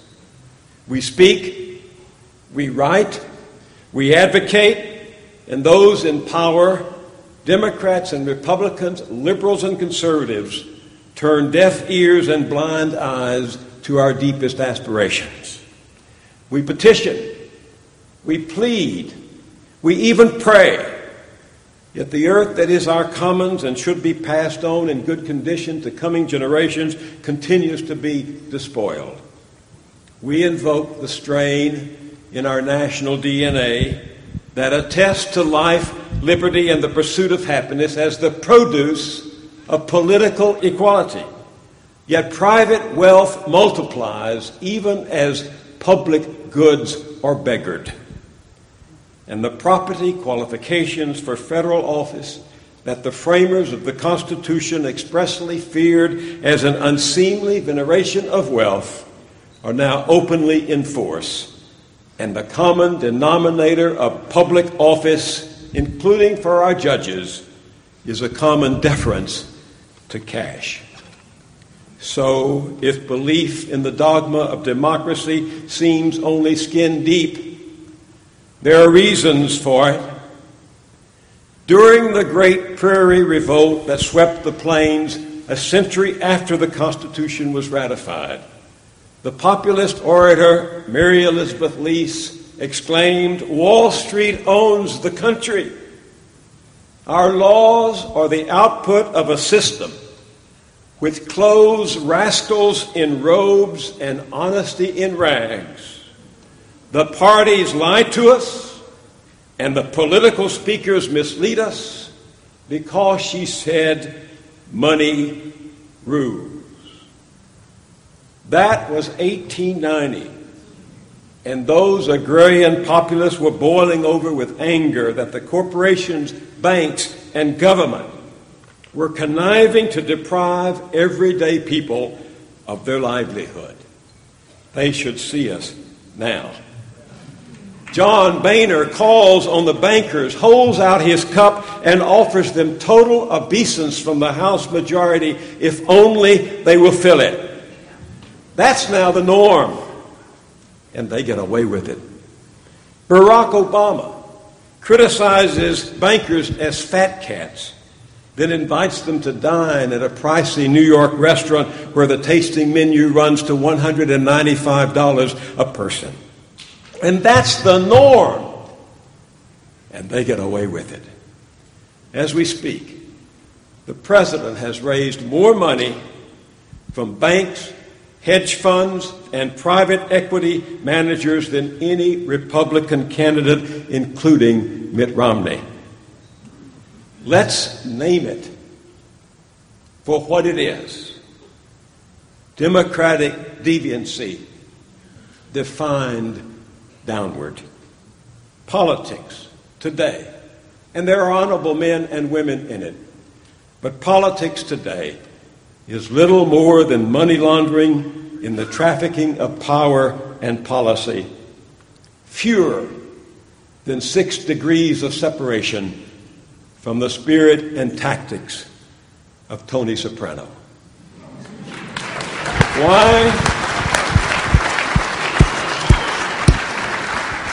Why New York's Zuccotti Park is occupied is no mystery. Reporters keep scratching their heads and asking, why are you here? But it's as clear as the crash of 2008. They are occupying Wall Street because Wall Street has occupied America. I relish the sign a woman was carrying at a fraternal march in Iowa the other day, one of those Occupy that have grown up around the country. It read, "I can't afford to buy a politician, so I bought this sign."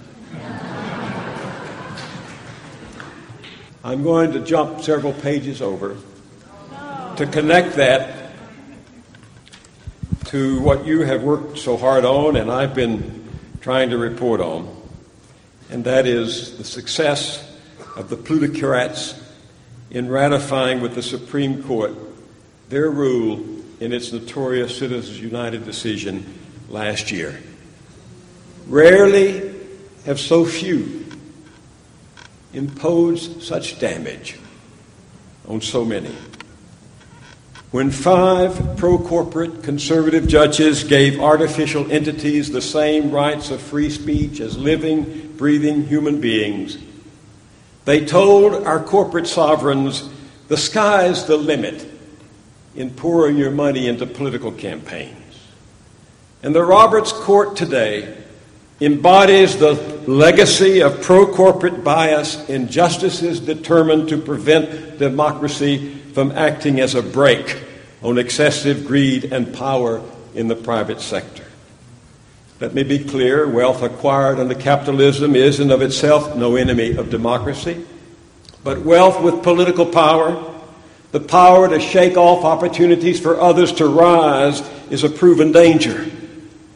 Thomas Jefferson had hoped that we shall crush in its birth the aristocracy of our moneyed corporations, which dare already to challenge the government to a trial of strength and to bid defiance to the laws of our country. James Madison feared that the spirit of speculation would lead to a government operating by corrupt influence, substituting the motive of private interest in place of public duty. Madison and Jefferson didn't live to see reactionary justices fulfill their worst fears. In 1886, the conservative court conferred the divine gift of life on the Southern Pacific Railroad. Never mind that the 14th Amendment, declaring that no person should be deprived of life, liberty, or the pursuit of happiness without due process, was enacted to protect the rights of freed slaves. the court decided to give the same rights of personhood to corporations that possessed neither a body to be kicked nor a soul to be damned. And for over half a century, the court would act as a guardian of privilege. It gutted the Sherman Antitrust Act by finding a loophole for a sugar trust. It killed a New York state law limiting working hours. Likewise, a ban against child labor. It wiped out a law that set minimum wages for women and owned decision after decision aimed at laws promoting the general welfare. The Roberts Court has picked up the mantle. Money first, the public second, if at all. The ink was hardly dry on the United Citizens' decision when the Chamber of Commerce, which occupies the very spot on which Daniel Webster once lived and sold diplomatic offices for cash and took bribes to cover his debts, his wine, his mistresses, and his boats, is right at home there at 1615 A Street. The Chamber of Commerce organized a covertly funded front and rained drones packed with missiles with cash into the 2010 campaigns. According to Ellen Miller's Sunlight Foundation, corporate groups spent $126 million in the fall of 2010 while hiding the identities of the donors.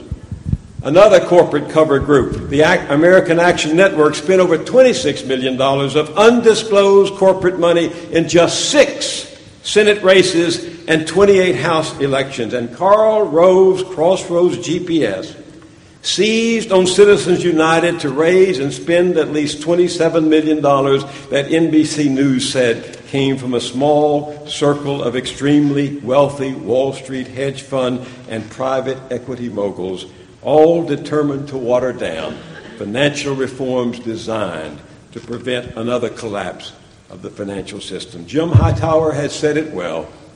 Today's proponents of corporate plutocracy have simply elevated money itself above votes, establishing cold, hard cash as the real coin of political power. So it's no wonder to me as a journalist or a citizen that so many Americans have felt that sense of political impotence that Lawrence Goodman described as the mass resignation of people who believe in the dogma of democracy at the superficial level, but whose hearts no longer burn with the conviction that they are part of the deal. And I will tell you that against such odds, discouragement comes easily. But if the generations before us had given up, slaves would still be waiting on these tables. Women would still be turned away from the voting booth on election days, and workers would still be committing a crime if they organized. So, don't ever, as Ralph said, don't ever count the people out. During the last quarter of the 19th century, the Industrial Revolution created fantastic wealth at the top and excruciating misery at the bottom. Embattled citizens rose up and fought back. Into their hearts, wrote the progressive journalist from Kansas, William Allen White, had come a sense that their civilization needed recasting, that their government had fallen into the hands of self-seekers, that a new relation should be established between the haves and the have-nots. Not content to wring their hands and cry, "Woe is us," everyday citizens researched the issues, organized to educate their neighbors, held rallies, made speeches, petitioned and canvassed and marched and marched and marched again. They plowed the field and planted the seeds, sometimes in blood-soaked soil, that 20th century leaders would then use to restore the general welfare as a pillar of American democracy. They laid down the markers of a civilized society, legally ordained minimum wages, child labor laws, workmen's safety and compensation laws, pure foods and safe drugs, Social Security, Medicare, and rules that promote competitive markets over monopolies and cartels. They showed us that democracy doesn't begin at the top. It begins at the bottom when flesh and blood human beings rekindle the patriot's dream. The patriot's dream? Arlo Guthrie, remember? It's the Star-Spangled Banner of Zuccotti Park. And in every public place I've seen where Americans long for justice. It's the anthem of public citizen. Living now, here but for fortune placed by fate's mysterious schemes. Who'd believe that we're the ones asked to rekindle the patriot dreams? Arise, sweet destiny, time runs short. All of your patience has heard their retort. Hear us now, for alone we can't seem to rekindle the patriot's dream. Can you hear the words being whispered? All along the American stream, tyrants freed, the just imprisoned. Try to rekindle the patriot's dream. But perhaps too much is being asked of too few. You and your children, with nothing to do, hear us now. For alone, we can't rekindle the patriot dreams. Who, in these cynical times, when democracy is on the ropes and the great power of wealth concentration pounds and pounds and pounds the American body politic, who still believes such a radical thing? Look around.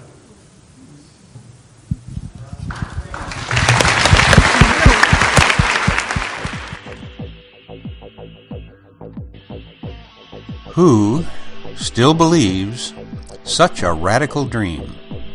Well, I'd say that about 99% of us still believe, and now we're actually doing something about it.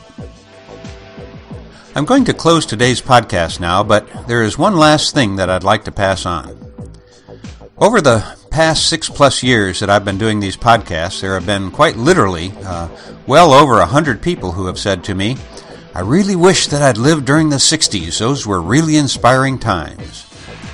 Well, my friend, if you are now under 30, I'd be willing to bet that one day, long after I'm gone most likely, your grandchildren are going to come up to you and say, what did you do during the Occupy Revolution, Grandpa? What did you do during the Occupy Revolution, Grandma? And how are you going to answer that question? Are you going to say, well, since I missed all of the excitement of the 60s, I figured that I'd missed the boat. I just didn't realize that 2011 was going to be such a pivotal year, and so I sat it out on the sidelines. I never even made it for a single hour at one of the Occupy street corner demonstrations. I just sat the whole thing out. Is that what you're going to tell your grandchildren? Or are you going to tell them about how you participated in the movement? And let me tell you, I know a little about the 60s. It was during that decade that I graduated from college and also did a tour of duty with the Navy in Vietnam. I know what the 60s were like from both sides of those times, and let me tell you, I'm predicting that 50 years from now, no one will still be talking about the 60s because what is going down right now is going to make the 60s seem like the Dark Ages. So, make a sign, stand on a street corner, visit an Occupy site, start a blog, get your friends involved. It doesn't matter what you do, but do something. Because, we're all in this together right now, and we really need your help. And for now, this is Lorenzo signing off from Psychedelic Space. Be well, my friends. And I'm going to leave you right now with a tune called It's About Time by fellow Saloner Adam M.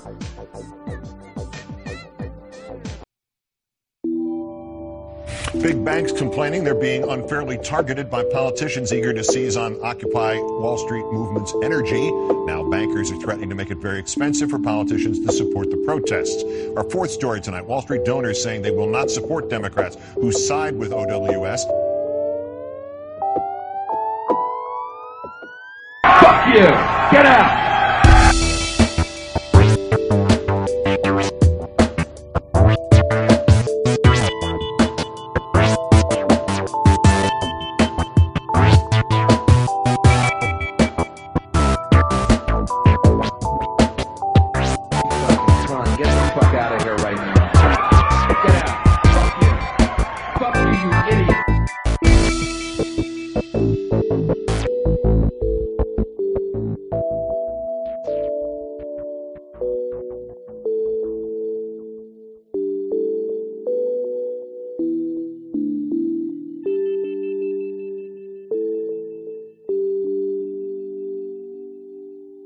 I want you to go find a fucking soul!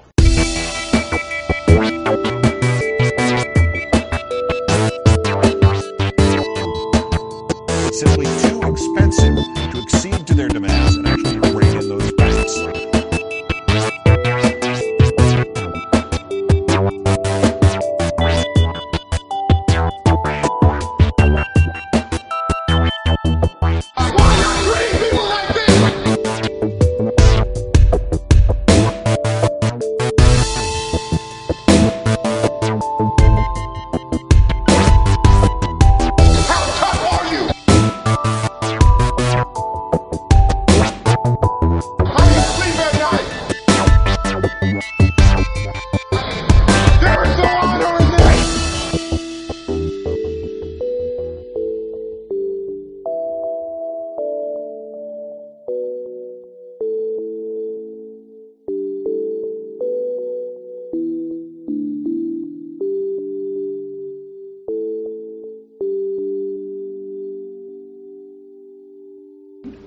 What is greed?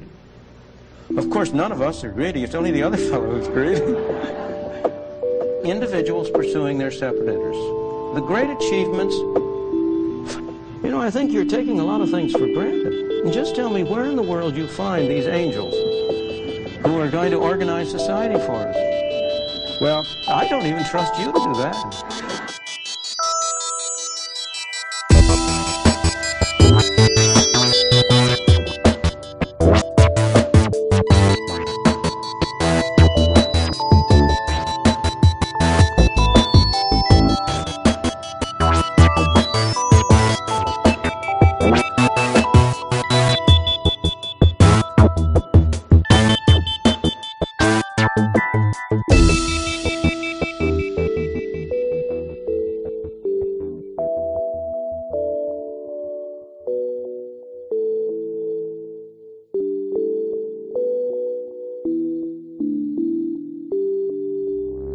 We have to come together. We're all different. But here's the key. Turn it off! Put your fucking cell phones down. Get up, get up, get up!